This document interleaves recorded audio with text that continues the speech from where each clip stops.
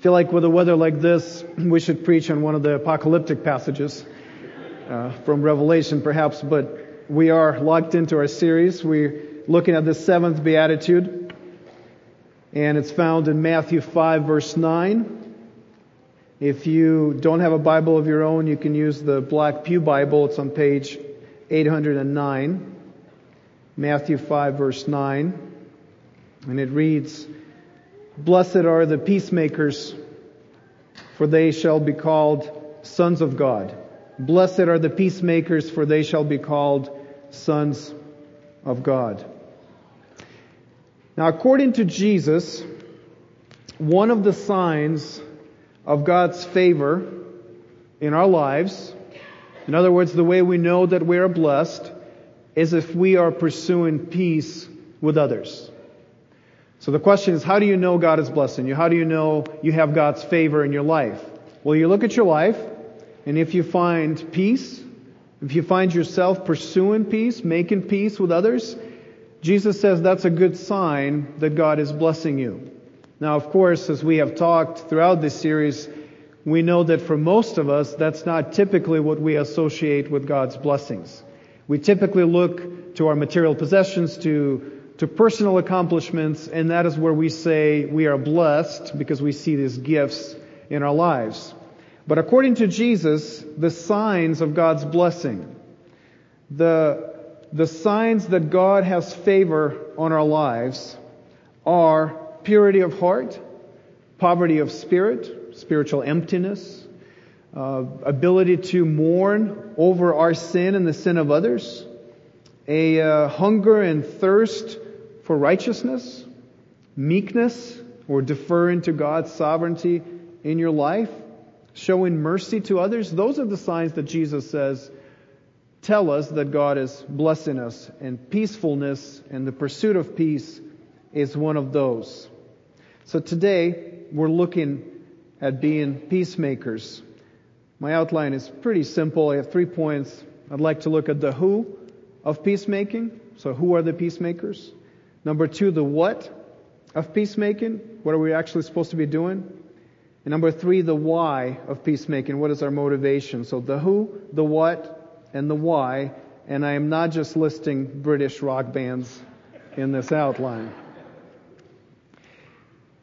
Who are the peacemakers? The peacemakers here are called sons of God. So in other words, our pursuit of peace marks us as God's children.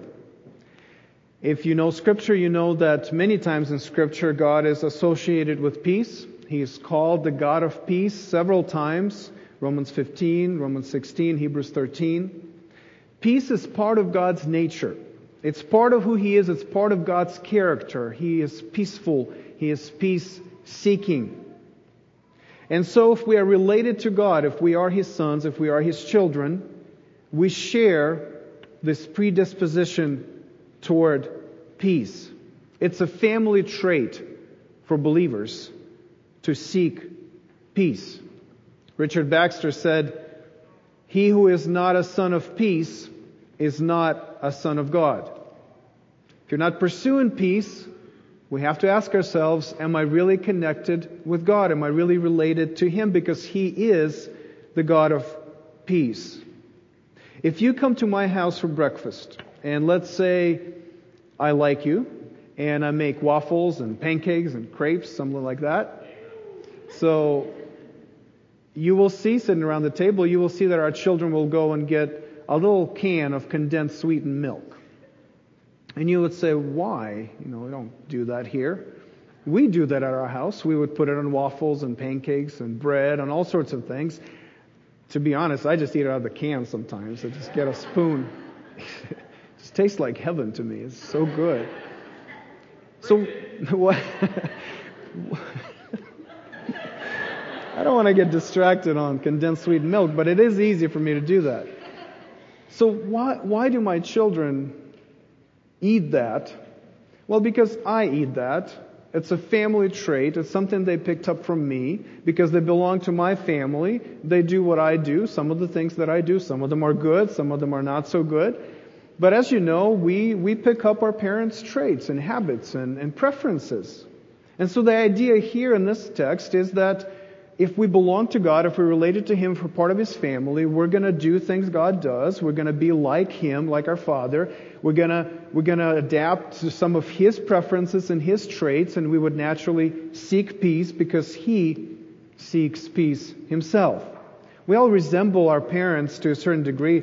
Now, some of us resemble our pets, which is a little bit disturbing, but if you spend enough time with a pet, you've seen those pictures, you kind of start looking like them, and they start looking like you. If we spend time with God, if we're with Him, if we're around Him, we're part of His family, of course, we're gonna adapt to some of His traits. We're gonna do what He does. We're gonna become like Him. Let me turn to John 8. This is where Jesus is explaining the same principle in a very, very stark terms. John 8, verse 42 and following. Now, Jesus is responding to people who claim to have God as their Father. And yet, though they claim to be related to God, they reject Jesus, His Son, and they reject His message. So listen to what Jesus says to them. He says, "If God were your Father, you would love me. For I came from God and I am here. I came not of my own accord, but He sent me. Why do you not understand what I say? It is because you cannot bear to hear my word. You are of your father the devil, and your will is to do your father's desires. He was a murderer from the beginning and does not stand in the truth because there is no truth in him.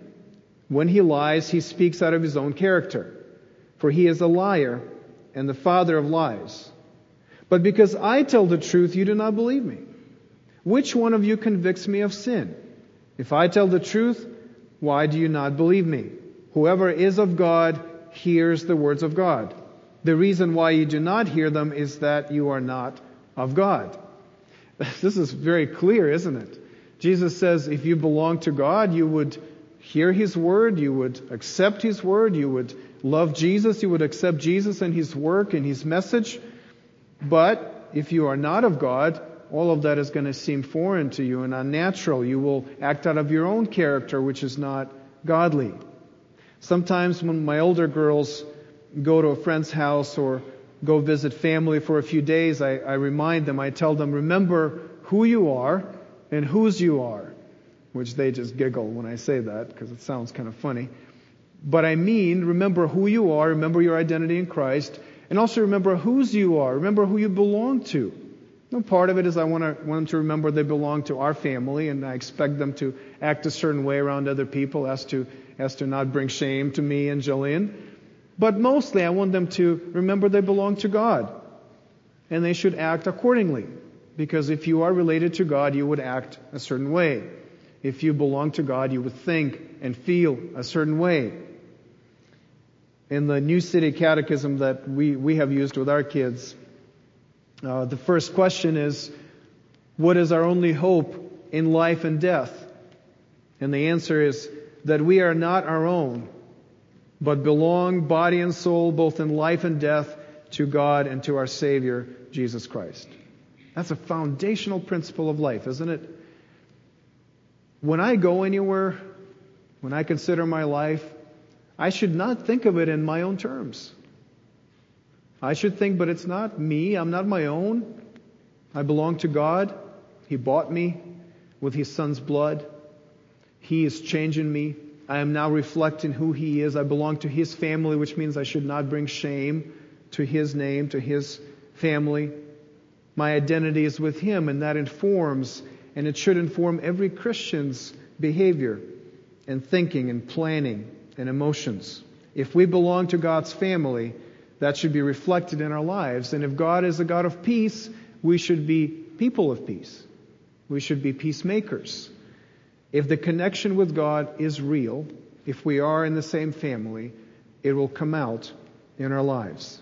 Now, when I say belong to God's family, I mean having been brought into God's family through the work of the Holy Spirit. I am not assuming that everyone is part of God's family. Not everyone is. Most aren't. God brings certain people into His family, and He does that through a supernatural work of the Holy Spirit. We are by nature sinners, separated from God. There's no familial relationship with God in our own sinful nature. There's separation. Sin has so affected every person, every part of creation, that there's not a natural connection. We are not accepted with God naturally. But God of peace, this God of peace that we worship, does something incredible. He sends His Spirit, God of God, the Lord of life. He sends Him, the Spirit of adoption, to reconcile with us and to make us part of His family. This transition from being in conflict with God to being at peace with God has several different dimensions, and basically every time we preach we want to point out one of those at least, because it's so important to understand how God works with us. So of course there's this change in status. We often talk about that. This change in status where based on what Jesus has done in my place, I am now considered righteous before God. Righteous meaning that as Jesus is perfect, as Jesus is obedient, and because I have identified with Him by faith, now I have connected with Him by faith, God the Father now accepts me into His family on the basis of His Son's righteousness. Now that's a change in status. I am now accepted. I used to be rejected. Now I'm accepted. I used to be guilty. Now I'm proclaimed not guilty. But there's also a change in nature. I feel like that's something we don't talk as much about as we should. Now, we touched on that last week a little bit, and that's a good doctrine to keep in mind. There's also a change in nature. When the Holy Spirit brings someone into God's family, it's not just a legal transaction. It is also a supernatural transformation of your nature, of your life. Now, you are different. Scripture talks about a second birth. Talks about being transferred from death to life, from darkness into light. It's a stark comparison. We used to be dead, now we're alive. There's a new spiritual life that starts, that begins at conversion, when the Holy Spirit changes us and gives us a new nature, a nature that is like God's nature. Now there is a divine element to who we are. And it's just growing and increasing throughout our lives because the Holy Spirit continues to work. As a description of this new nature, we can look at Galatians 5, the fruit of the Spirit passage. And that's a description of what God is like and what we are like once the Holy Spirit changes us and brings us into His family. We start reflecting who God is. Galatians 5:22 and 23. But the fruit of the Spirit is love, joy, peace. Notice peace is part of that. Patience, kindness, goodness, faithfulness, gentleness, self-control. Those are the traits of God's character. And now these traits are being produced out of our new nature that's been given to us by the Holy Spirit, and they keep growing and increasing and being enhanced. And now we're acting and thinking and living like that. We too become loving and joyful and peaceful and patient and kind and good and faithful and gentle and self-controlled. Now, if that's true, those are signs that God is working in your life. That's fruit of the Holy Spirit who is actively nurturing this new nature you have. And as we see those, we say, okay, I resemble God in some way to a certain degree. That means I'm related to Him. There's a connection now. I'm in His family. I've been adopted, and now God is raising me. He is teaching me. He is changing me. He is disciplining me so I could become more like His perfect Son, Jesus. I remember, I don't know if I told this story here, but I remember when Eva would take the bus to go to her school in Chicago. And the first year she was taking the bus, the two ladies on the bus, the driver and the aide, were just so happy. And every morning, and I'm half asleep and I'm trying to just get my kid dressed, and, Jillian is running around. There's all other kids that need to be ready. And so I'm bringing Evie out, and these ladies they're just so happy. And they're just excited to see Evie. They're excited about their day. They're singing. And I remember coming back and just telling Jillian, I wonder if they're Christians. Because they're just so happy. It's joy, right? And so eventually I talked to them and I asked them if they were. And they were. They were believers. They told me what church they went to. I was able to connect with them a little bit on that level. And it makes sense that somebody who exhibits a divine trait may be part of His family. Now, it's not conclusive. I'm not saying every person who sings in the morning is God's child. We do believe in justification by faith, not by singing, right? Not by virtue. And yet, there's something to be said for noticing a person reflecting who God is. And some of it is good for introspection when you look at your life, but some of it is good at looking at others and saying, yeah, I see God's traits in this person. They're kind. They're unusually kind. They're compassionate. They're joyful. They seem to take life's difficulties differently from other people I know. There's a confidence there and a strength there that I don't see in other people. That's good to notice that and say, maybe God is working. And maybe that becomes part of your conversation with them. So before we get into what it means to pursue peace, to actually do these things, be peacemakers, I'd like us to ask ourselves if we share God's peaceful nature. Do I have a disposition towards peace? Because our Father is the God of peace. What kind of person are you? If you look at your life, is your life marked by the pursuit of peace? Martin Lloyd-Jones, pointing out the obvious, but something needs to be pointed out, says, a quarrelsome person cannot be a peacemaker. A quarrelsome person cannot be a peacemaker. So when you read a passage like we just read, and you say, Jesus says, blessed are the peacemakers, and you look at your life and you're saying, man, I have a lot of fighting in my life. I have a lot of quarrels, a lot of arguments. That is something to look at. What is the tone of your conversation? Is it confrontational? Is it cutting people down? Is it looking to show that you are superior to someone, to win an argument? I heard one pastor talking about it. He said, my wife, when we argue, would say, okay, here we go. There's the lawyer Greg. There's the attorney at law Greg, because you can't win an argument with him. He's always going to prove his point, which coincidentally may also be true of me and my conversations with Jillian. Is that what does it tell you about me, about other people like that we like to win arguments? Is that a peaceable person? It's definitely food for self-reflection for me. What is the tone of my conversation? What is the tone of your conversation? Let me raise a sensitive issue here. I'm going to push you a little bit, or some of you a lot, on this. Since we are preaching through a series that is called #Blessed, I feel that I have free reign on commenting on social media in this series.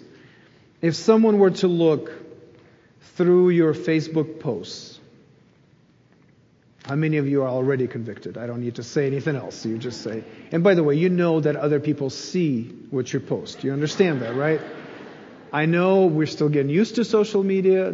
Some of us think it's just like sending emails and texts. It's not. Other people can see. Other people can comment. Other people are forming opinions about you based on what you say on Facebook. And if somebody were to look through your Facebook feed, what kind of a person would they think that you are? Let's say they didn't know you personally. They just became your friend, and they look at your feed and they see the things you're commenting on, the opinions you're expressing. Would you come across as a peacemaker? Would they say that peace is important to this person? Maybe not the only thing that's important, but peace is important to them. They seem to want to find common ground. They seem to want to resolve conflict. They seem to want to be reasonable and have a conversation with someone they disagree with without right away condemning them. What is the tone of your political posts in particular? Let me be very clear on this. Truth is important. The gospel is offensive and divisive by its very nature, because it exposes our sinfulness, it exposes darkness. We are not called to be appeasers.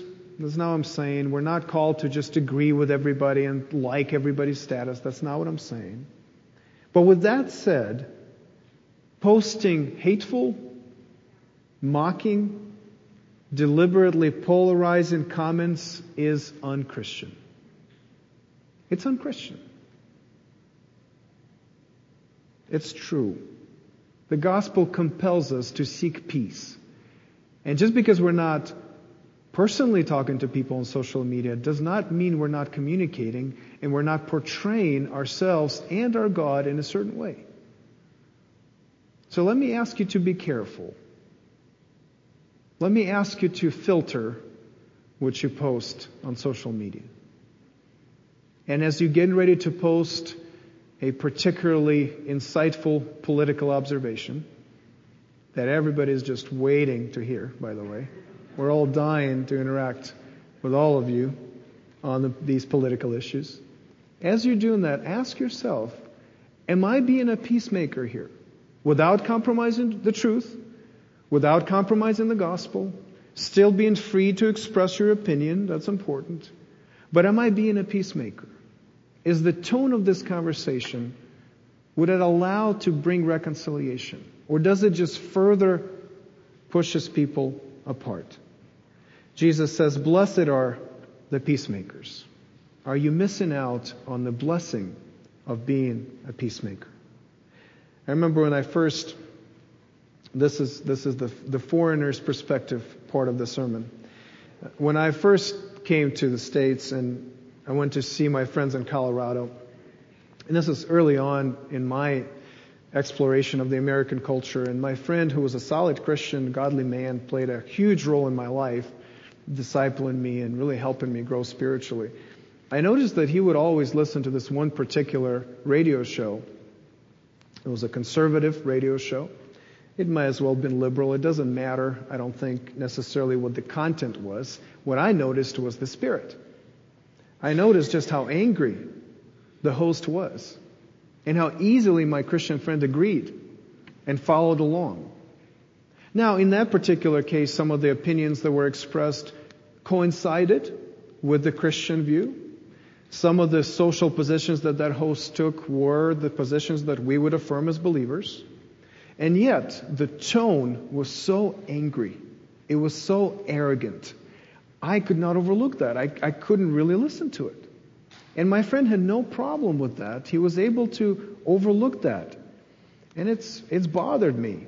It's something that he and I talked about because I just wanted to know, how does it happen that a Christian who is to pursue peace, who is to be humble, who is to seek reconciliation, would just go along with such fiery rhetoric that polarizes and paints others as evil? That was hard for me to understand that. Now, I am speaking from my perspective. I'm over here. I did not grow up here. I don't know. So please take it for what it is. But maybe there is some truth to that. Maybe sometimes we blindly follow certain things because we agree with a part of it, but we miss the other part of it and how it comes across. So the same thing with social media. Some of the things that we post are good things that need to be said. Some of these things need to be expressed in a public forum.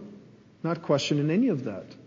And yet the tone, the attitude, the spirit with which we communicate, does it lead to peace, at least potentially? Would somebody be able to engage with you who's on the other side? They're not agreeing on your positions. Would they be able to connect with you and engage with you even if they disagree? So my big question is, as we look at our lives, and I am looking at my life, I'm looking at what I'm doing, what I'm thinking, what I'm feeling, would I be marked by peace? Would you be marked by peace? Do we reflect God's peaceful nature in the way we interact with others? That's the who of peacemaking. Now the what. Not only do we reflect God's nature, but we participate in God's mission. Now, what is God's mission? God's mission is to reconcile His creation to Himself. Look with me, please, at 2 Corinthians 5, verses 17 through 21. 2 Corinthians 5, verses 17 through 21. Therefore, if anyone is in Christ, he is a new creation. So that's the new nature that we're talking about. The old has passed away. Behold, the new has come. All this is from God, who through Christ reconciled us to Himself and gave us the ministry of reconciliation. That is, in Christ, God was reconciling the world to Himself, not counting their trespasses against them, and entrusting to us the message of reconciliation. Therefore, we are ambassadors for Christ, God making His appeal through us. We implore you on behalf of Christ, be reconciled to God. For our sake He made Him to be sin who knew no sin, so that in Him we might become the righteousness of God. That's that legal transaction. That's the change in status. You have both the change in nature and the change of status in this one text. God gave us the ministry of reconciliation. God is involving us graciously in what He is doing, which is restoring and renewing and healing and reconciling His creation to Himself. Now, when we say peace, and especially in the New Testament, when we talk about peace and peacemaking, there's a rich background to that. And the background is the Old Testament concept of peace, often translated as peace, but you are familiar with the word shalom. It's a much richer word than peace. It means well-being and health and wealth in some way, and harmony and peace and completeness. Shalom is when things are the way they are supposed to be. And so when we are called to be peacemakers, we are called to be shalom makers. We're called to be promoting this kind of complete harmony. Tim Keller talks about shalom as being a tapestry, a beautiful tapestry that is woven with various threads, but all the threads are in the right place. They all interact with each other in the right way, and the colors merge and blend in the right way to make sure that there's a beautiful image on the front of a tapestry. Now that is shalom, that is peace. But of course the tapestry of our creation, of this world, is unraveling. God's creation has been affected by sin to such a degree that the picture is barely recognizable. Some threads are broken, some are pulled out altogether, some are tangled up with others. So what God is doing, the mission of God through Christ, is to reweave the tapestry, is to restore it to its original beauty. And we, followers of Christ, those who have been reconciled to God ourselves, are called to participate with God in this mission. That's an amazing thing. That God would say, I am reconciling the world through Christ, and you are going to be my ambassadors. You are going to be shalom makers and restorers and renewers of things. You're going to be the healers. You're going to bring some of what I'm doing to other people. Now, what does it look like to pursue this kind of shalom, this kind of peace? Well, simply, it just means to seek shalom in whatever circumstance God has placed you. It's really quite simple. Wherever you are, look around. Do you see the tapestry unraveling around you?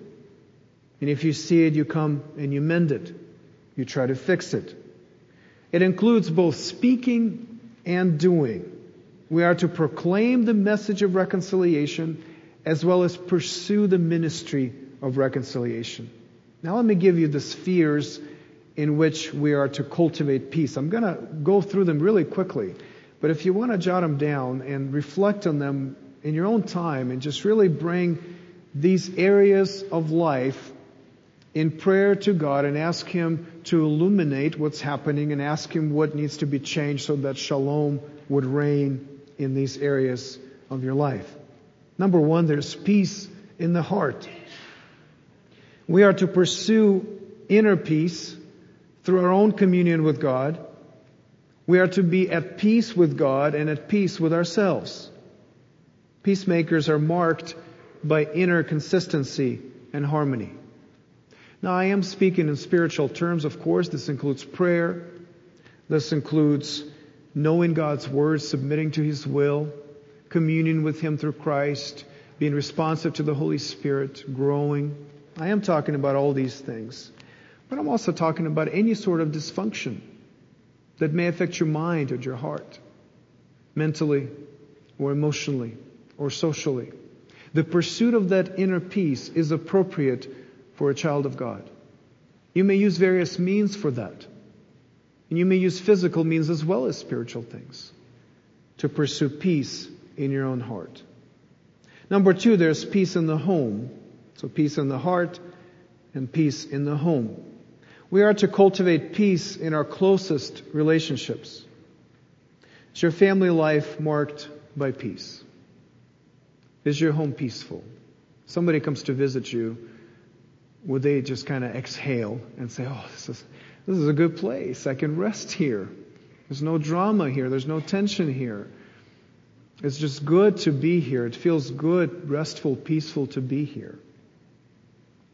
Are your friendships stable, secure, marked by grace and love and humility?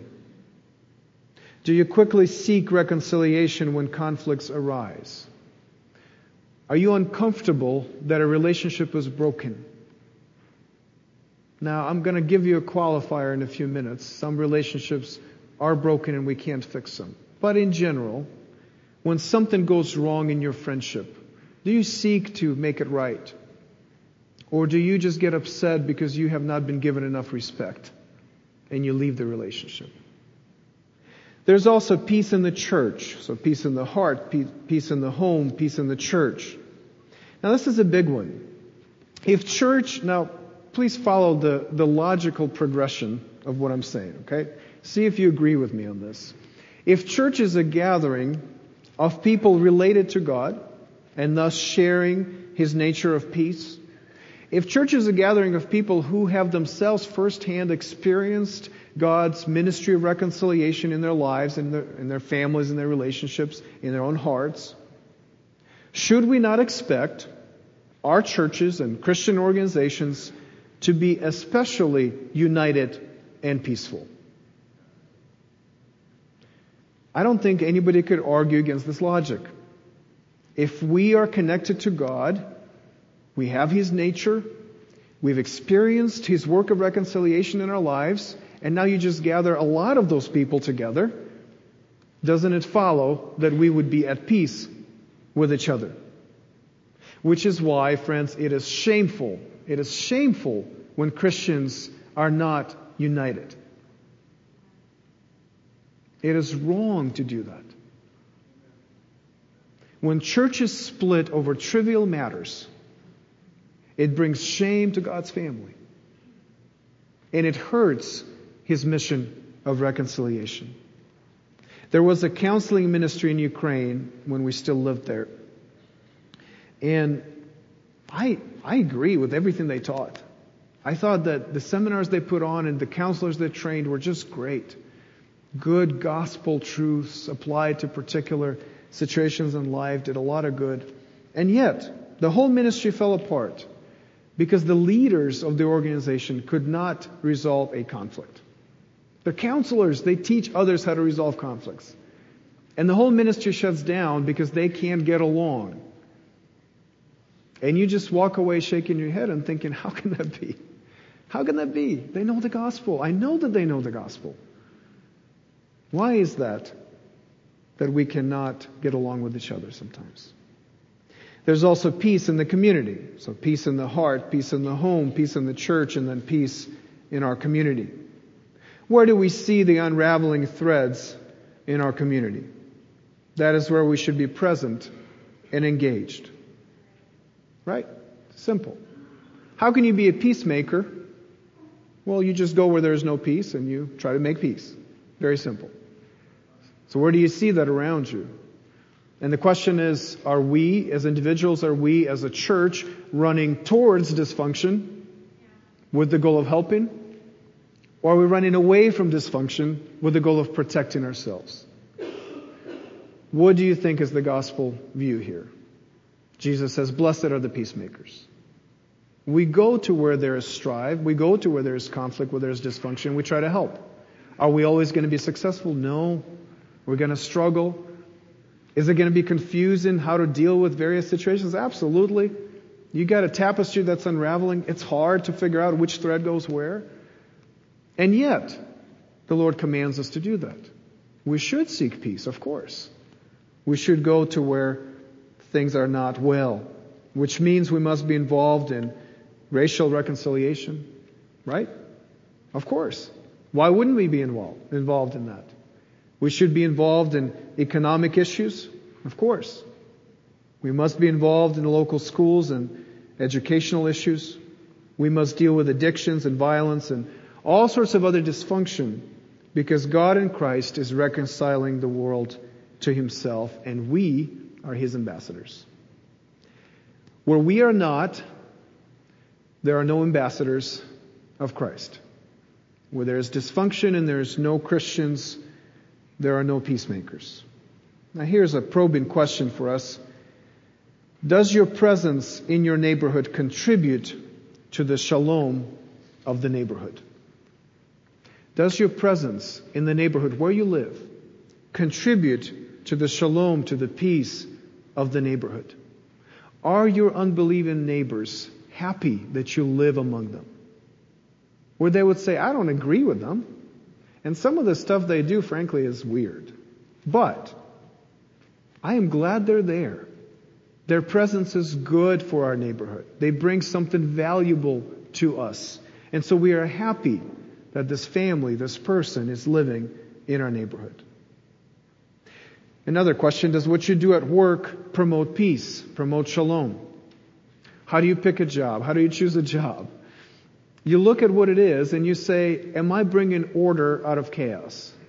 Am I going to contribute to God's work of reconciliation? Not narrowly through evangelism only, but in general by bringing health, by bringing wellness, by bringing shalom into whatever area that you work in. And believe me, there are some jobs that don't do that. Those are not the jobs Christians should take.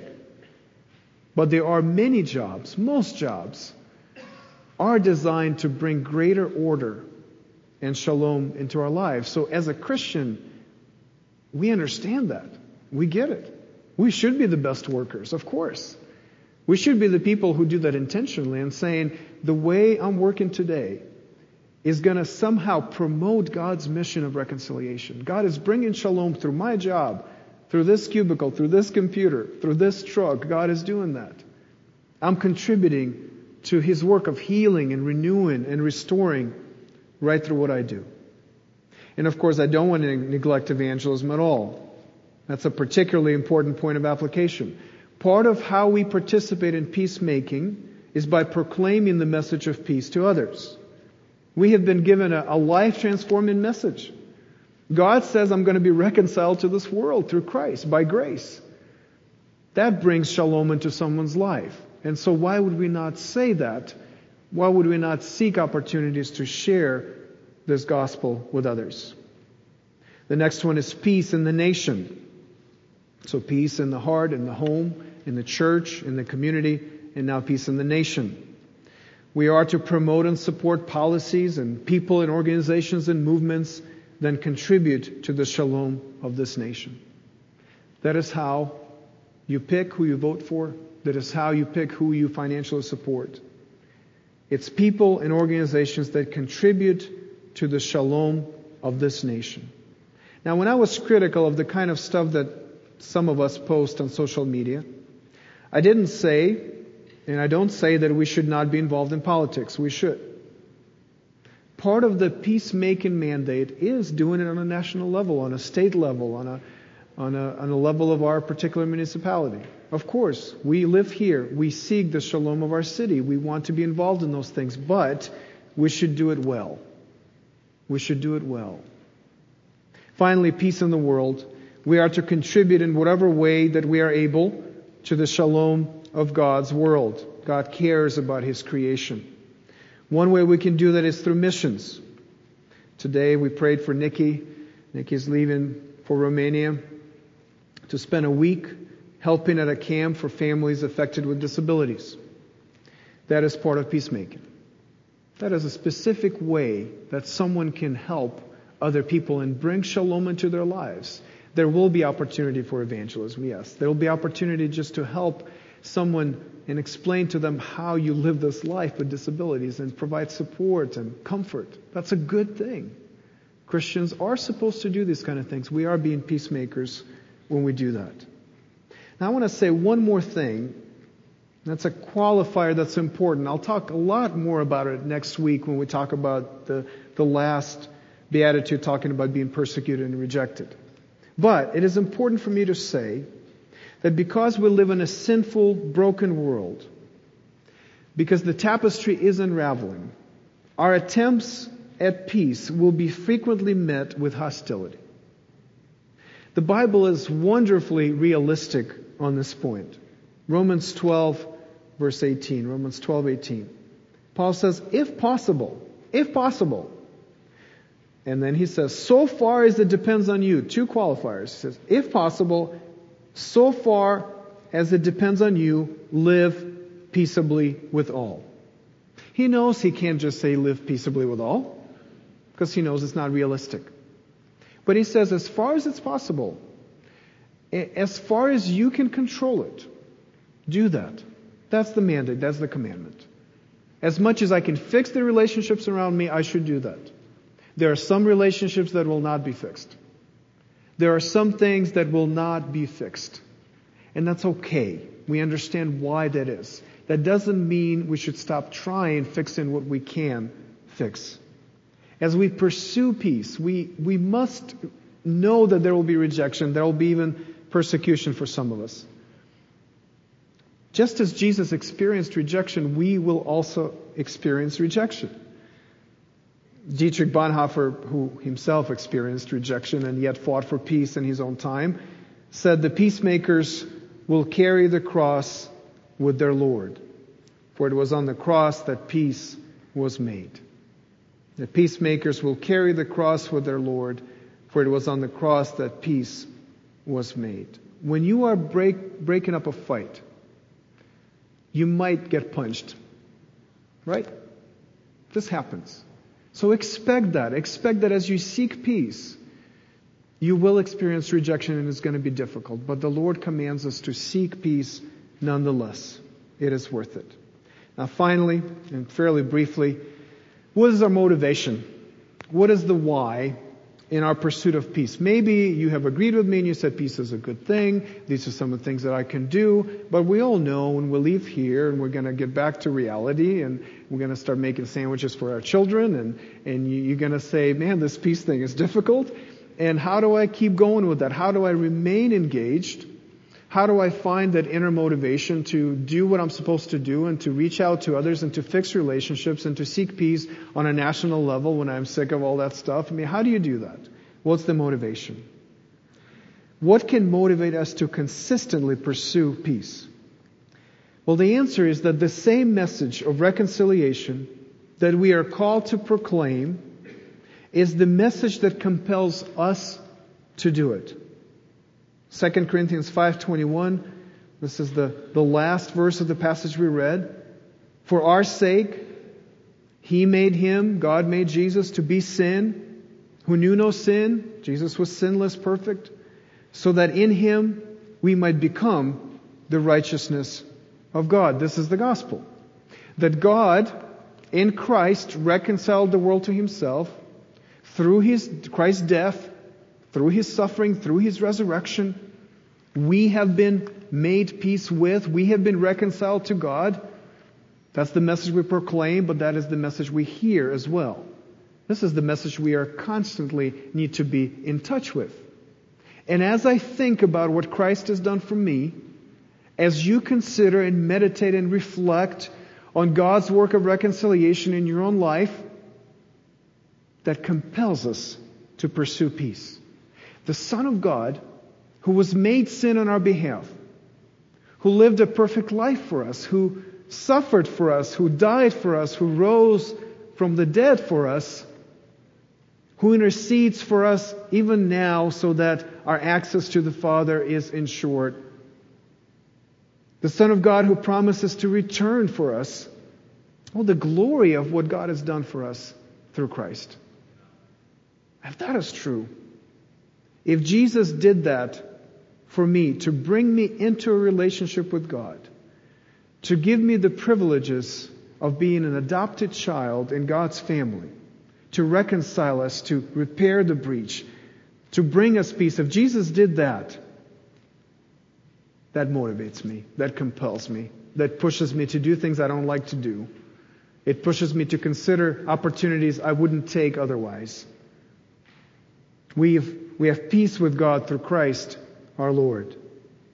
In Jesus, the fullness of God was pleased to dwell, meaning He was and is completely God. And yet through Him, the world, all things are reconciled to God because peace was made by His blood.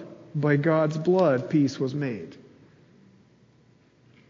I used to be alienated and hostile in mind and doing evil deeds. And now, God has reconciled me in the body of Jesus by His death. And His plan is to present me holy and blameless and above reproach before Him. Does that motivate you? Think about it. Meditate on that. Pray the gospel. Read the gospel. Talk to other people about it. In Christ Jesus, we who were once far off have been brought near. How? By the blood of Christ. Costly. That peace was costly. Jesus got hurt when He went into a fight to break it up. Jesus died so we could be reconciled with our God. Ravi Zacharias preached a sermon, lecture, I suppose, at an Urbana conference. And he quoted Malcolm Muggeridge. If you listen to Zacharias, he frequently quotes Muggeridge. Muggeridge was a journalist, lived a long life, covered most of the 20th century as a journalist. And as Muggeridge was reflecting on his long career and recounting all the empires that came and went, all the world leaders that promised peace and prosperity only to bring oppression and suffering, all the revolution and counter-revolutions and reactions to that. Muggeridge concluded, all in one lifetime, all gone. Gone with the wind. All those things he covered are no more. Those dictators don't matter anymore, they're gone. The empires have fallen apart. Zacharias then adds from himself to Muggeridge's quote. He says, behind the debris of these solemn supermen and self-styled imperial diplomatists, there stands the gigantic figure of one because of whom, by whom, in whom, and through whom alone mankind may still have peace. The person of Jesus Christ. I present Him, Zacharias says, as the way, the truth, and the life. That is who I am presenting to you as well, as the ultimate motivation for your peacemaking. This is not about social action. This is not about politics, not really. This is not about relationships, not really. This is about Jesus, the Prince of Peace, through His work of reconciliation affecting us and moving us to do that for others. We're going to come to the Lord's table and be reminded of the gospel again. Why do we come to the Lord's table and we see the broken bread and we take the cup and we drink? Why do we do that? To remind us that Jesus really did what He said He did. That it really matters to us, that the gospel is true. Something happens at the table that goes beyond remembering. Our faith is strengthened. The Holy Spirit works in our lives and enhances that new nature that He had given us. And pushes us to act like we belong to God. Because we do. So if you are a believer, if you have this new nature, if you have looked at your life and you said, yeah, I can see what God is doing in my life. I am different because of the Spirit's work. If that transaction happened, that legal transaction from being guilty before God because you have a sinful nature, to being justified by faith before God because Jesus did something on your behalf and you believe it and you accept it and you say, this is my Savior. He did something for me and so God the Father accepts me because of His Son's work. If that has happened to you, you are welcome at this table. You don't have to be part of our church. You just have to be a follower of Christ to come to this table. And if you are not a believer, I pray And when I say I pray, I do pray, and the elders pray, and before every service we pray that the gospel would penetrate someone's heart here today. And so we pray, and I plead with you as an ambassador of Christ, be reconciled with God through Christ. Come to Him in faith, embrace Him in faith, and be reconciled to Him and become a peacemaker yourself. As we take communion, I encourage you to come forward. You can take it up front right here or take it back to your seats if you need more time to think, to repent, to meditate. If you are unable to come forward, we don't want you to miss out at all. We're happy to bring it to you. So please just raise your hand if you can't come forward, and we will bring communion to you. One of our elders will do that. If you're on the balconies, there are tables set up for you there. You don't have to come down. You can just move forward where you are. Take communion there. So let us pray and come to the table together. Father, we praise you for who you are, that in your nature you are a God of peace, which compels you to pursue peace with us. This is a great blessing to us because we cannot demand anything from you. And yet, in your mercy and grace, because of your great love for us, you decided to reconcile us to yourself through Christ. We are grateful that Jesus came and lived a perfect life and died a terrible death for us and rose again to give us a new hope and a new life. That He promised to return for us. That He promised to fix the tapestry of this world completely and restore complete and ultimate shalom in His kingdom. We're excited about that. We're looking forward to that. We pray that as we look forward to that, you will also motivate us to seek peace now. Through your message of reconciliation, through the ministry of reconciliation. Would you please convince those of us who are not sure that we need to do that? Would you explain to those of us who are not sure what it looks like for us? Would you motivate those of us who are unmotivated? Show us as your church, as a local gathering of believers, how we are to pursue peace in our community. Holy Spirit, we confess to you that often we reject your promptings. Sometimes we grieve you. We are sorry. And we pray that you would continue to change us. Continue to infuse us with your grace. And make us people that are usable to you. People that reflect the Father's character and live out this Christian life faithfully. We pray for you to do your great work, Holy Spirit, right now. Save, encourage, correct, affirm. And Lord, we pray that you would feed us at this table to nourish our faith. The Lord Jesus, on the night when He was betrayed, took bread. And when He had given thanks, He broke it and said, "This is my body, which is for you. Do this in remembrance of me." In the same way also He took the cup after supper, saying, "This cup is the new covenant in my blood. Do this as often as you drink it in remembrance of me. For as often as you eat this bread and drink the cup, you proclaim the Lord's death until He comes. Whoever therefore eats the bread or drinks the cup of the Lord in an unworthy manner will be guilty concerning the body and blood of the Lord. Let a person examine himself then, and so eat of the bread and drink of the cup. For anyone who eats and drinks without discerning the body eats and drinks judgment on himself." Let's do this together.